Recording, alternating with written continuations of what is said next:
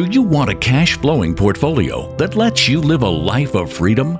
Sunsets and palm trees on your terms. Your host, Corey Peterson, is a rags-to-riches real estate millionaire who started with no money or credit and quickly grew a multi-million-dollar portfolio of cash-flowing apartments. You're only one deal away from creating the cash flow life, and the Multifamily Legacy Podcast will show you how. Hey everybody, welcome to the Multifamily Legacy Podcast. I'm your host, Corey Peterson, and man, we have got a wonderful guest today. Jason Usuri is really, we just got done with this podcast, and I'm re-recording the intro right now, and I'm just telling you, I really enjoyed our talk today. We talked about so many things. We talked about mindset. We talked about having little steps, little goals, micro goals to get to your ultimate goal of becoming successful in multifamily space. It's fun when you have a nice story and a journey that I think is very relatable. I think that's what you're going to find Jason is he's very relatable in his stories and his concept. It's rooted in sound decision making, and it's a really neat story of how you can be successful as well in the multifamily space. Multifamily is a team sport, and you're going to hear him talk about that and a lot more. So I'm just going to really tell you that this episode is going to be really enjoyable. You're going to really like it. But before we do that, a word from our sponsors. At Kahuna Investments, we partner with passive investors to create award-winning communities families love to call home. If you want to learn more about our company and our process, go to www.kahunainvestments.com and click the deal room. All right, we're back. So listen, I really also want to just let you guys know about the kahunaboardroom.com. That is where we are getting ready to do our 3-day event. It starts in February 16th through the 18th. If you have not signed up yet, what are you waiting for? Okay. I'm telling you right now, this 3-day event that we do, I teach people how to raise money totally different. I know this because when I go and speak and I tell people how I set up my deals, their jaws drop. And I don't want you to miss out on the juiciness of learning how to raise capital properly to get cheap capital. Where do you fish for that? Where do you find it? What questions do you ask? How do you get more of it? We're going to talk about that. We're going to talk about how to get deal flow. We're going to talk about how to be a better operator. So this 3-day intensive is really the ticket to your learning and cultivation of multifamily real estate. So if you've not done so, I'm just going to highly encourage you right now that you need to go to the Kahuna Boardroom, kahunaboardroom.com. All right, so again, Jason, he's the founder of Usuri Holdings with his wife, Pili. They've acquired over $192 million in real estate assets. Can't even say that today, my gosh. He's host of the Multifamily Live podcast and the 7-Figure Multifamily Mastermind. He's done some ultra marathons. He's a really good dude, and I think you're going to really enjoy it. So let's get to it. Hey, Jason, welcome to the show, brother. Yeah, great to be here. Thank you for having me. Excited about this episode. Really, when I was first doing some research on you, just understanding about you run ultra marathons. And for anybody that's listening, that's got to be beyond most people's ideal. Like an ultra is 100 miles, right? Correct. They really call it anything really over the marathon length of 26.2, but the majority of a mile marker that gets out there is about 100 miles. So they'll call anything that really scales past the marathon, ultra marathon, so 30 miles, anything past that. But yeah, typically the mile marker is that 100-miler. Yeah, those don't get done by thinking about it overnight. It usually takes a little bit of planning, I'm sure, and a whole different schedule of how you get there and arrive to that. And by the way, so I didn't tell you this, but I may not look like it because I never ran cross country, but I kind of did. In my high school in Missouri takes state almost every year in cross country. And so I'm telling you, from the minute you get into 6th grade, where you actually have sports that you can play in, the only way you get to play any other sport is everybody has to run cross country. Even on our breaks, we have recess, the kids that are playing sports are just running laps. And there's one guy who was the manager. You have a little booklet and he's giving little hole punches. So at a very young age, that's how they won state every year is they had a feeder program, getting kids to start running early and running often. And I will say growing up and watching those kids, my classmates, log in miles every morning, a dedication that I don't think you see in very many sports. So anyways, I just want to congratulate you on being able to do that. That takes dedication, planning, and it takes commitment. So it's amazing.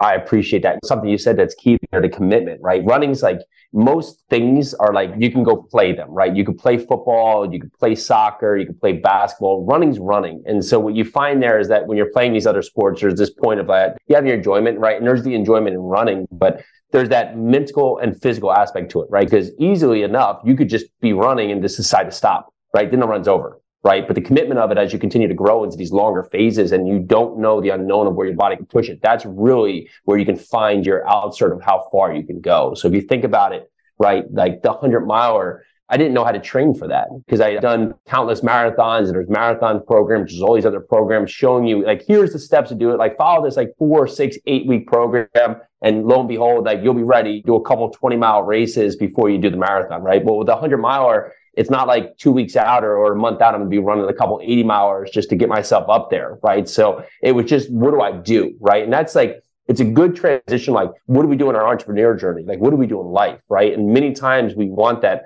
like perfect roadmap. We want to have this thing dialed out where like, if I do all these steps, I'll have this goal right here. I know exactly where to go. And then you get so fearful of starting, one, because maybe you set this huge goal that you just can't comprehend because you've never done it. Right. But two, that first step smacks you in the face because it's completely different from what you thought, right? So you'll sit in the sideline waiting to take action. And so I couldn't figure out really how to train for this. So I just said, well, I'm just going to get up and run 6 miles every day. And I'll just run that every day, whether my knee hurts, my ear hurts, I'm sick, it's snowing out, it's raining out, it's whatever. Just do that every morning. Get up every morning and do that. And on that part, that will be my training. Now, in there, I did some longer runs and some other things in between, but I did that consistently because what I found in these longer runs is that so many points, you can just stop, right? And you'll see, especially when you do the 100-miler, sometimes they'll layer in there a 50-miler, and you'll see a lot of people with the expectation to do the 100-miler, and then they get to that comfort spot of 50 and be like, I guess that's good enough, right? And so they'll stop at that. But most of the journey of life is just setting these stages where if you can accomplish these goals throughout, all of a sudden you turn around and you're miles down the road from where you were. And so even on the 100-miler, I said, okay, well, I don't know how to run 100 miles. So if I stand here at 6 a.m, can't wait to finish 100 miles, my mind is going to try and scare me away and try and stop me from where I'm going. And so if I just get out there, my first goal was like, let me just get to that first aid station 5 miles away. I can run that far. I've done that many times, right? Get there. Now I have a little drink and now let me just run to the next one and then run to the next one. And then let me run to the next one. Now I'm 20 miles in and let me just see if I can maybe at some point can I just run to the bridge? Can I just run another 1,000 steps? Can I just run to 500 feet? Can I just run over that hill right there? And each time I'll figure it out. Let me just see if I get there. And if something changes, then I can reassess it, right? And all of a sudden, you look behind you and you're 100 miles down. And it was a series of small little wins that got me there. And usually what we do is we see too much on social media, these big wins where you want that. You think that you have to do something all of a sudden and have this huge result. But if we would just set up small layers of steps throughout, we find the journey, which we're on the entire time, becomes a lot more achievable. And all of a sudden, we're well past where we thought we'd ever be with our goal. Yeah, I totally get that. I equate that to mountain climbing here in Arizona. There's a couple of really good climbs that you can do. One's it's called Camelback Mountain. Have you ever done it, Camelback, in Arizona? No, I haven't. It's like 2.5 hour. Well, for you, it's probably 2. For me, it's definitely 2.5, right? Pretty good sized mountain. But when you look at it first, you're like, dude, but it really is. That's how I got up. It was like, I just want to go another 100 feet. Yep. And then you get it. And then when you get to the top, you're like, dude, that was, wow, man. You're just looking back, that was easy, man. You look back at the journey and you feel rewarded. For me, that's why I love the top. There's a view, right? You're like, that's the reward, right? Like all the hard work. So I totally relate it to that story and that commitment. And I think you're right. In business, that is the challenge for most people. Think that you got to have instant gratification, but investing is not set up that way. Multifamily is definitely not set up that way, I don't think, right? Yeah. So let's jump into your multifamily journey here. Can you tell us a little bit about what you've done in the multifamily space? Sure. So we bought our first property in 2017. Before that, grown up, I'd lived in New York City for a while, opened some restaurants and bars, opened and sold a brewery. So I had done a number of things on that side of the business. And then Hurricane Sandy happened on the East Coast and just so many homes, right? Well, my dad has a small construction business that was really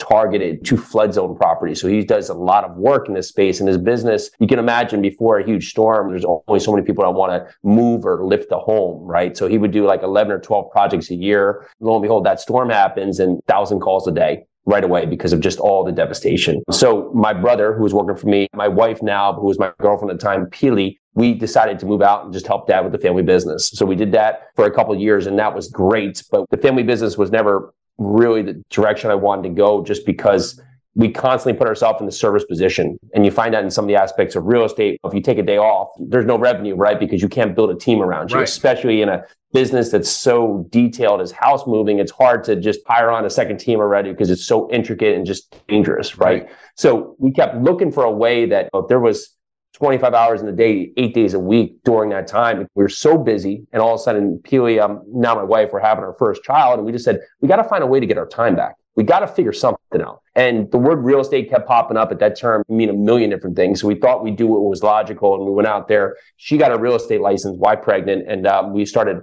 wholesaling and flipping homes, doing Airbnb, just doing a lot of different things. And what quickly came to fruition is that here we are, so busy in the construction side, and now we just layer on a bunch of other active stuff. Yeah. Right? So we've come to a point where she meets someone at a RIA, and I was in New Jersey at that time, now in Tennessee, and she met someone who was doing out-of-state rentals, and they were just buying single-family houses, fixing them up, and we were like, that sounds like an interesting idea, right? We'd always been big in building teams when we were doing the restaurants and the bars, and we went and started buying duplexes, triplexes, and some quads that were completely distressed, got renovations in there, had a property manager, and lo and behold, having everything done without us after doing it, and then checks start showing in the mail, that was that aha moment. Yeah. We were just like, oh, that makes sense, but that's not going to be scalable, right? Having like 50 duplexes all around everywhere. You're still all around everywhere, right? Yeah. Yeah, it was going to be a logistical nightmare. So we kept asking that question, what else is there, right? And that's so usually it's one of the most important things I say is that if I'm not there, what else is there? And I came up on a podcast just like this, just talking about large multifamily. And I was like,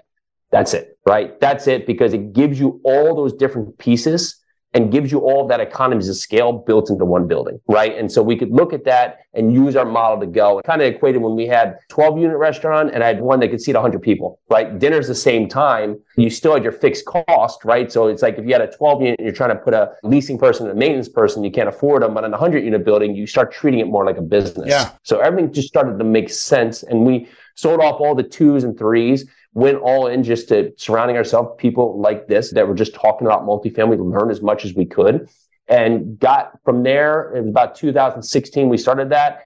2017, the middle of 2017, we brought a 94 unit in Louisville, Kentucky. And that was the first of, I think we were like 23 or 24 transactions since of buying multifamily in about 5 to 6 markets throughout, which has been great. So we've really loved the space. Can't see us going any other direction. There's just so many different ways for us to win, our team to win, investors to win. So that's where we've gone so far. So on that first deal, how did you find it and how did you raise the money for it? Sure. So we had a couple great suggestions, and we just kept listening to what people were doing to see what was going to work for us. One was start building your investor network well ahead of find the deal, right? And so we were out there. Basically, we came to a conclusion that we got very certain of what we wanted. So we wanted 75 to 150 units, BC assets built between 1975 and 2000 in certain submarkets in Louisville. Right. So we were very dialed in. So we knew exactly what we wanted, and I was able to take that and model out what returns would be. And I made a simple 1-page sheet. It probably looks like it was in crayon if I went back and found it again, and just started going out to my friends and family and just telling them what we were going to do. Because usually, even if you find a great deal in the beginning, the hard point is people have to get over the hurdle of you now doing something odd or different from what they know you as. Right. So here I am. Jason has got breweries, he got bars, working construction. All of a sudden now I have this, I'm buying this apartment building, right? That's a question within itself for you and as an investor. Then you have to explain to them why multifamily, like why the space, like why should we do it? But you also have a track record of success that doesn't hurt, right? Absolutely. So you're like, I've done all these things, but I've always been successful. But here's the new trajectory that we're going for. Using this as a story. So love that you've built a story around why you're moving into this new direction, right? Absolutely. And then you just started sharing it with everybody. Yeah, and it's so important what you said, because people will say, well, I've never done this before, how I can raise money, but it's all how you showed up before. If you've said something and you do what you say, like that stands on its own to get you out of the gate. Yeah. So we would go in there and we would show them what we wanted. We would show them what we're going to do, give them time to dissect and just understand it there, and then get soft commitments from them. Like we would just say, hey, listen, like, is this something you'd be interested in when we find this deal? And you're like, how much? Like 25 or 50,000. And so, we went out and had somewhere like over $1 million of people that were like interested. So we're like, okay, cool. the whole time we're going out there looking at properties, and we were just going through brokers, the same traditional routes. But we started asking property managers that we were going to work with, insurance agents, and really just telling everybody what we're going to do. Yeah. And usually that's a piece, just tell everybody. Because you never know. No one walks around with a sign of how much money they have in their bank account and they're wanting to place, right? So you got to have these conversations because there's millionaires next to you all the time that you don't know. They could have been working at Intel for 20 years and now they've just retired, and hell, they got $1 million and just sitting in there in their old 401k they got to do something with. I've met these types of people and they're out there everywhere and they look very ordinary. Yeah. 1,000%, right? That's the same thing. Most people that have money don't look like they got money, by the way, right? Yeah, and that's why we don't want to filter out who we're going to speak to. Just because if you're excited about it, just go talk to people. You'll never be surprised. And even if they don't have the money, I guarantee if you're like, hey, listen, that's cool. If now's not the right time, no problem. Do you know anybody else who this might be right for? Everybody wants to help. Bingo, the referral. Yeah, I totally agree. I love that the fact, my belief as well, and this is where I started with friends and family. I think that was, people sometimes are like, oh gosh, well, my friends or family are all broke. Well, but maybe they know people that they're not. And like, that's usually the case. It's not always the friends and family that are going to give you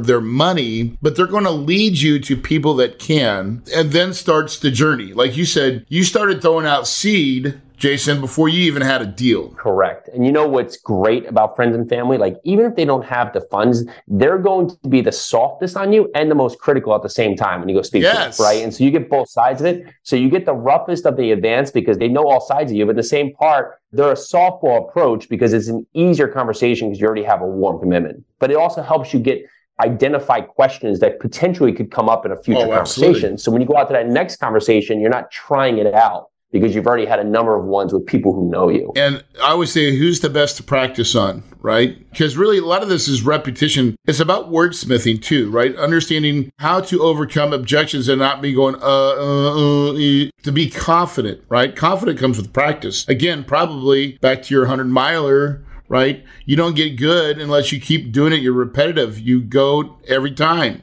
right? You get cadence. And that's some of the difficulty when someone says, I'll just wait to find a deal, then I'll go raise the money, right? Because you're put at a disservice because at that time you have to ask and you need the money, right? There's a lot more pressure on you because you haven't been able to build that up. So the more you get ahead of it, you're more likely to fail that way. I've seen a lot of new people totally shoot themselves in the foot by not going and starting their capital raise portion of it early. You got to do it way early, and you really do have to do, everybody's got to know what you're doing, right? Correct. And then you've got to follow up like crazy. Yeah, time goes so quick, right? When you get a deal on there, depending on the time and market, like, you have a lot of moving pieces, right? And if you're doing a lot of this from yourself, between the due diligence, putting together the team, bank, raising money, like, there's all these things happening at once. You lit a big firecracker, right? That thing's, once you put one under contract, it's like lighting the firework. It's gonna go off, right? Yeah, that's a great way to put it. But everything's moving in that same path so quick. So the more things you can control, right? Because there's a lot of things you can't control, right? The lender's gonna take their time, and all of a sudden every 4 or 6 or 9 days be like, we need this right now, right? And they're just going to do that to you for out, and you have to jump, right? So the more things you can be ahead of, like that you can have prepared when you get into the deal, that puts you in the driver's seat. You don't want to be behind running like crazy trying to figure out all these different things you're missing and what you missed and what's dropped while the deal is trying to get closed. And where are you guys at today? So this was, you started 2017. We're now at 2022. What have you accomplished, like assets under management? Can you give us a little insight of what you've done? Sure.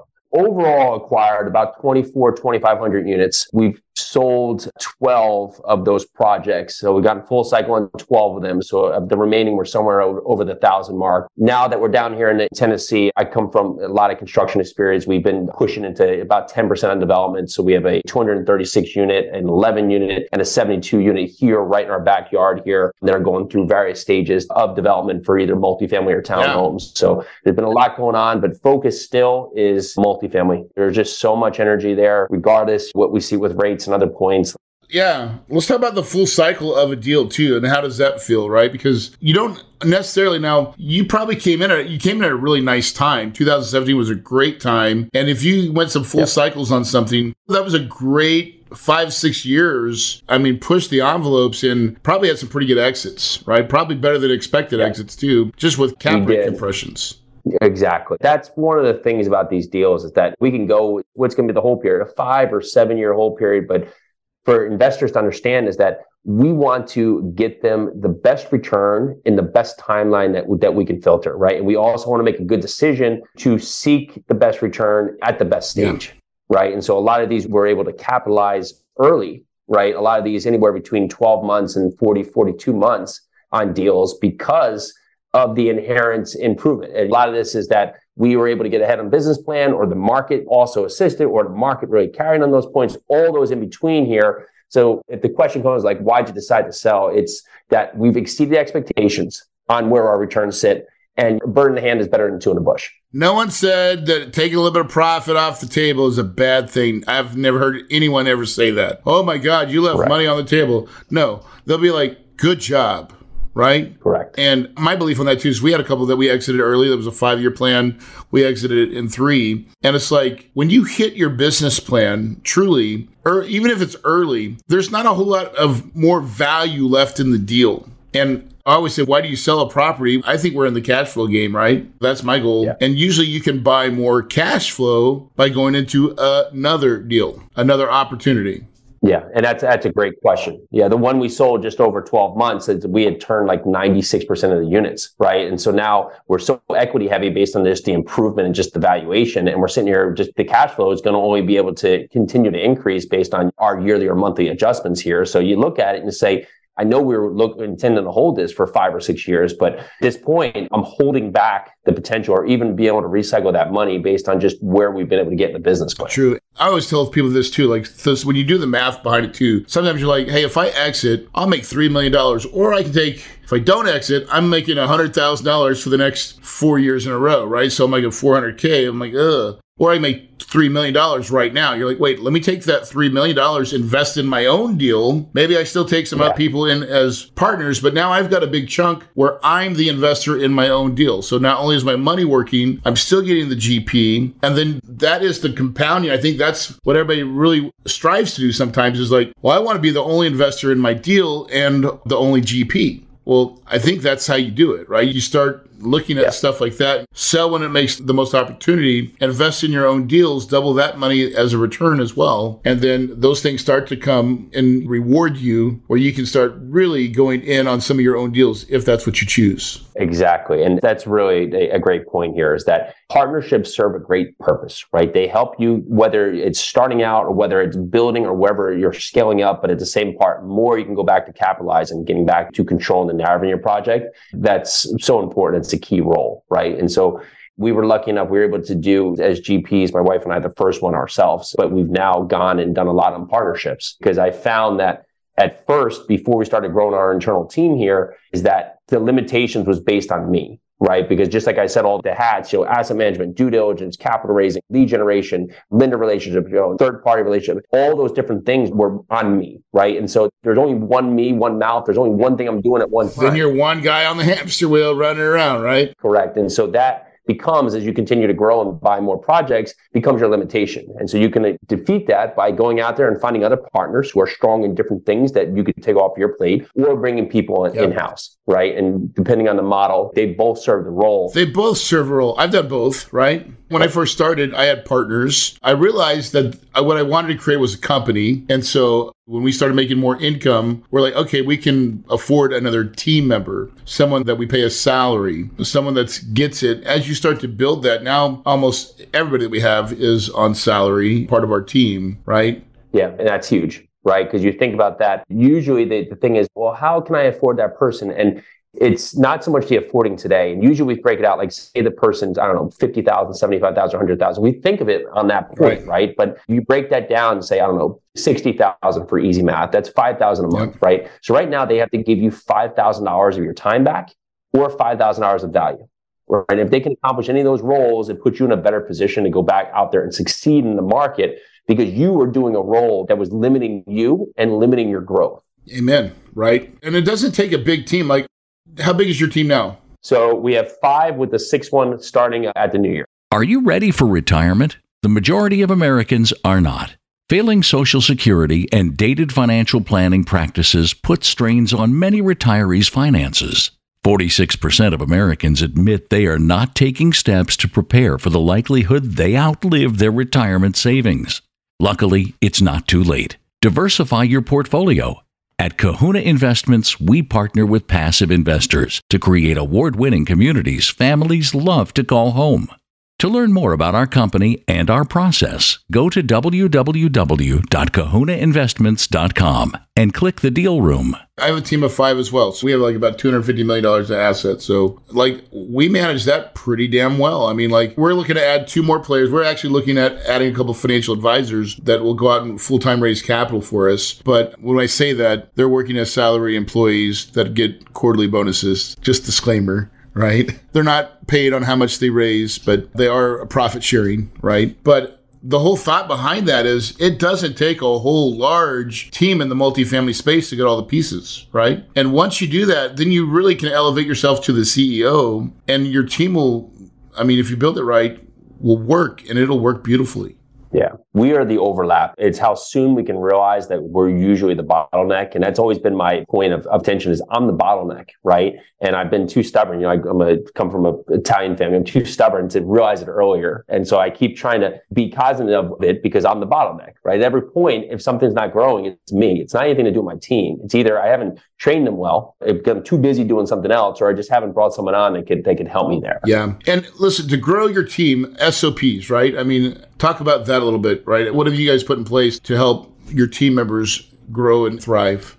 So the goal here is when you bring on team members, that if your intention is to continue to grow, is that you want to try and chew practice that they can follow, right? They can go in there, because if you are stuck at every point hand-holding them because they don't have a process in place, then on that front, you are again the bottleneck because you're taking yourself away. And the same part, as you continue to grow, that person themselves may grow into maybe a managerial position or something else. So you want something detailed, because when that next person comes in, you don't want to lose 1, 3, 6 months of someone's time while they're hand-holding them as well. So the more you can have checks and balances where someone can fall back on and the guidelines that you want to grow into, which it's not easy, right? Because that takes a lot of your commitment to do it. But I've heard many countless stories where people hire someone like, I just spent 4 months training them and then got ill or just went and took another job. And now I have to do it all over again. And it's overwhelming because they didn't write anything down. Yeah. Right. But if they had recorded the process, the next person can come and fill that role and then have questions at least about what you've built out here. Yeah. Right. And people always say, well, I don't know the role. And the other way is that you hire good people and you have them help you craft it. Yeah. Once you have a team, you're like, hold on, what are you doing right now? Is there a spot for that? SOP on that? No, create one, right? And here's your format 100%. For creating the SOP, right? 100%. Because the same thing, if I find good talent, I also don't want to say, do it exactly like this, because I'm also going to stop them from having their best potential. Yeah. So, you know, it's funny, because you said your own restaurants as well, right? Yeah. Not anymore, but I did in the past when I moved out of New York City. But you're back in the past, right? So I believe that restaurants do this the best, right? I used to be a restaurant manager for a steakhouse, and they had a process for every position, right? You go back, back of house, it's like the prep guy. He's got a whole manual that he can go through and explains exactly the master recipes. To the salad guy, everything's precise, right? To the server, how they do it. And so they have a manual for everything that one person does. And I always thought like that was where I kind of got my inspiration of everybody should have kind of a manual of here's my spot, here's kind of what it is, and here's the things that I'm going to do. And you can go through it. And when it's set up that way, you can really replicate yourself fairly quickly, right? Or better than you think. In fact, I was thinking of one of the first restaurants and bar jobs I worked at Fridays, right? And they have the built out process thing. I worked at a ton of just small mom and pop things, all kinds of things. But back in Pennsylvania, when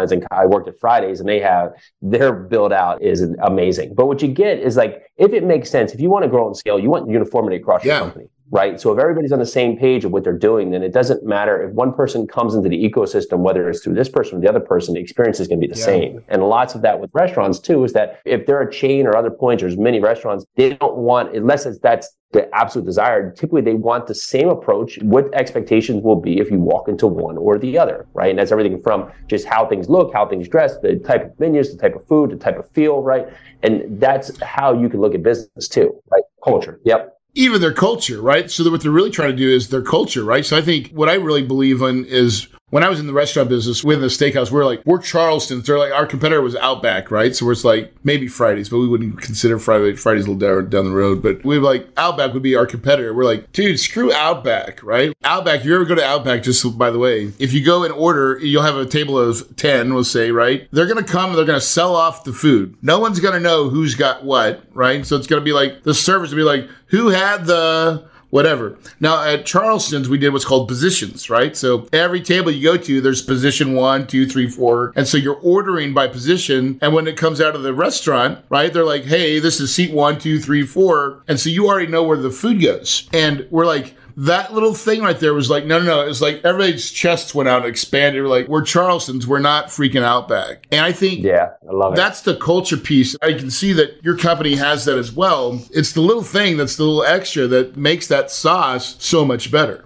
Yeah, and it's funny you say that. You think of something that just can make the experience so much better. Instead of just people out there holding plates out there, you just come down and just put your food down, right? They know what you order. Like just simple things like that someone made the choice or they just haven't thought to, just decided that we're just going to go out there and just call people's name out or just call food out and just hopefully someone's going to put their hand up, right? And the logistical point of just going there and having a simple thing is just allocating the positions there is that you can set up every meal just to come out as determined, put it right down in front of them without this confusion that goes on there as well. I love how food and that represents multifamily because there's so many things that go on in a restaurant. There are multiple different pieces in different departments. And I think a lot of it, we have acquisitions, we're trying to find deals, getting broker relationships. You're spinning another plate. It's like, we got to go find money, all those people that we could do. And really, I think as our job as CEOs are aspiring to that, your job is to be the master puppet holder, right? Or the commander in chief, really. I mean, you're just trying to say, here's what we need to do. Here's what give people good directions and clear directions. When you do that, your team thrives.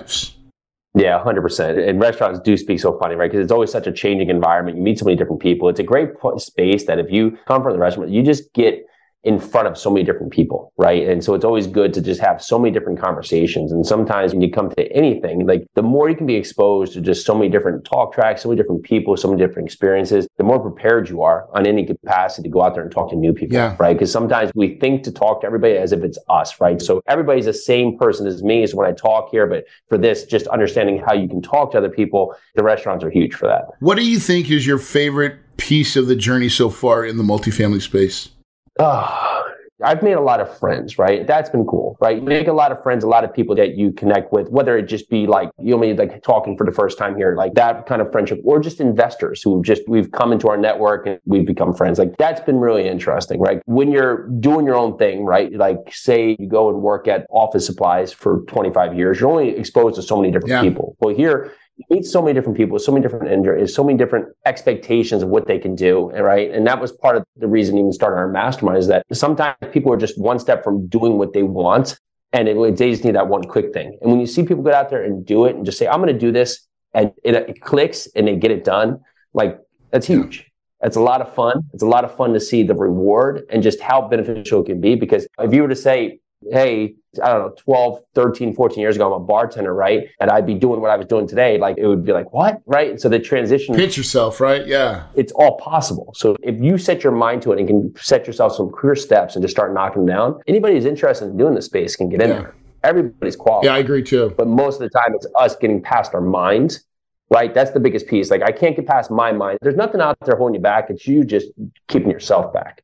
Yeah, I truly agree. Now, what would you say your favorite thing to do in the multifamily? What are you best at? What's Jason best at? So asset management and underwriting. Did a pretty good, strong background in finance where that's what I went to college for. So like, I love numbers. They come to me easily, right? And so, but on that front, there are two roles here where, again, like I could do underwriting and asset management, but if I don't have leads and money, then ideally I got nothing to do. So that same part is, those are my strong points where if I said that this is where I want to desire, I like the project side, I like those other points, but I brought in people onto the team to help in those capacities here because I can't get myself bogged down in all those different points. I do it the weekly meetings we have for property management, every property, I attend those, but the in-betweens, right? If something needs to happen on the ground or depart, the team is now in place that they can handle those. Even the initial underwriting will go through the team before it comes to me. So I'm not in their initial plugins that take the majority of the time because that, again, is me being my own limitation. But in that same front, the leads and the money are most important, right? We have an acquisition person and money. We actually have someone, my brother, who is going to come on and work for us in the new year, right? He's going to focus on the capital side. But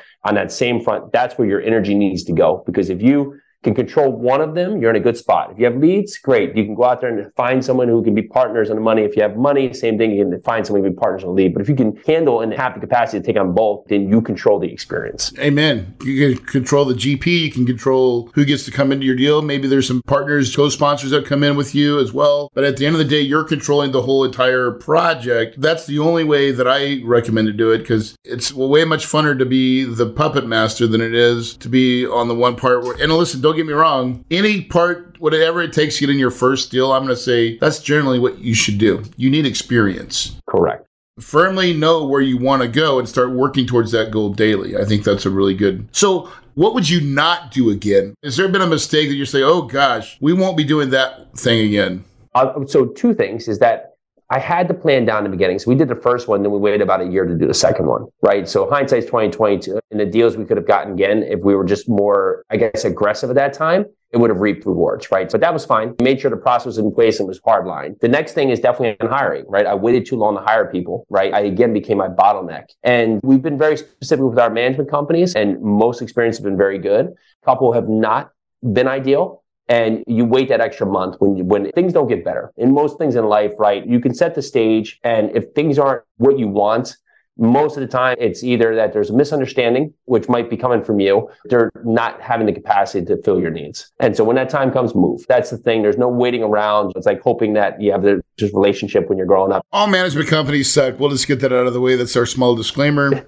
Have you ever thought about... They are tough. They are not easy. We've actually, the smaller properties we now manage in-house. Yeah, I was going to say, have you thought about going into and be vertically integrated, right? Yeah, so right now we have 3 that we manage in-house. And not for nothing, collections do tremendously well. Leasing, right? We're having one project. The company kept giving me 9 different reasons why leasing was going to be a beast. And we couldn't find one piece to basically support that we should have trouble leasing here. So we moved on to us, and 6 vacancies we turned around. I think they had them off the board in like 3 weeks. We are slowly transitioning. We probably got about a 1 to 2 year plan to bring on that in-house for us. Awesome. And it really is about control, I think. Understanding, controlling the product more so than it's not a profit source for us, right? You would never get into the property management business to make more profit. Like, oh, I'm going to make money off the property management side. You can make more profit organically by doing what you said, being a more efficient operator, doing it the right way. My biggest thing that I really wanted to do, where I feel like most management companies face, and let me know if you agree, and staffing. Staffing is our hardest thing,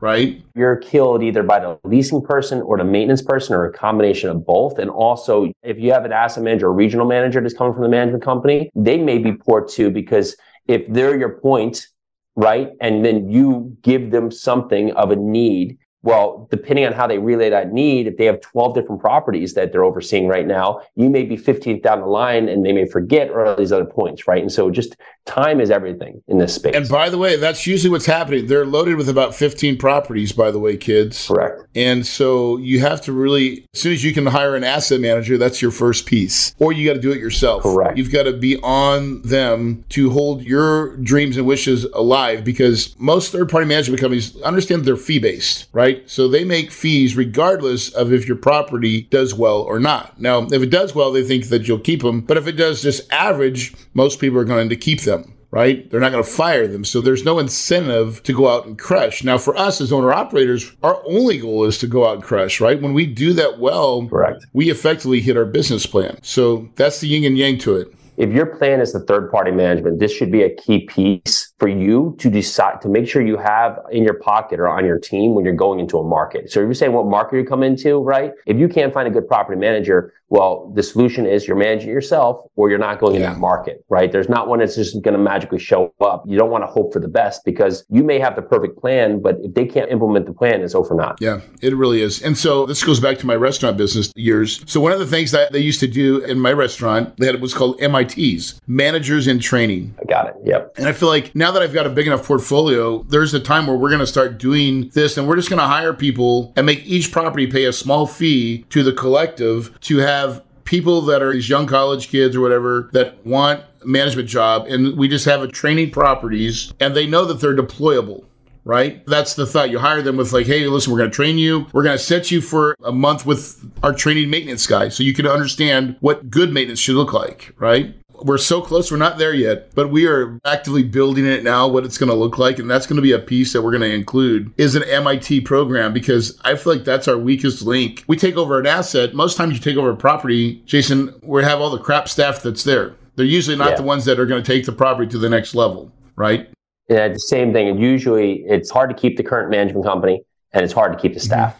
Because even if the staff has the capability, well, the tenant base, since they haven't been empowered in the right way or haven't been given the right money, the tenant base already has a connotation that they're just not going to be a good person for the property. You can change the people owning the property, but they're not the face, right? Your leasing person, your maintenance person, they're the face of the property, right? And so if they haven't done it, usually it's the same thing. They're not going to turn around and do it. In the management company, there can be a lot of different reasons, but very rarely, I think, very rarely, maybe one time we've kept the management company just because it was one we'd used before and they had the property and the owner just wasn't giving them any funds, right? So they were limited. Yeah, CapEx, right? Things they needed, Correct. And so, but it's very tough to take a project not perform. That's a great analogy, though, because it's true, right? It's like sometimes when you're taking over a property, you're usually fixing problems. There's some deficiencies that you're going in there to fix anyways. And so it takes the right vision. And this is really important, too, is having that relationship with whoever's going to be your property manager, that they've got to see the vision the way that you see it, right? You got to be very congruent. Because if you're not, if the management company, because I see a lot of owner operators like, we're going to do this, this, and this, and then they're telling the management company, and I see like rolled eyes, like going, oh, okay. That's so well said, because sometimes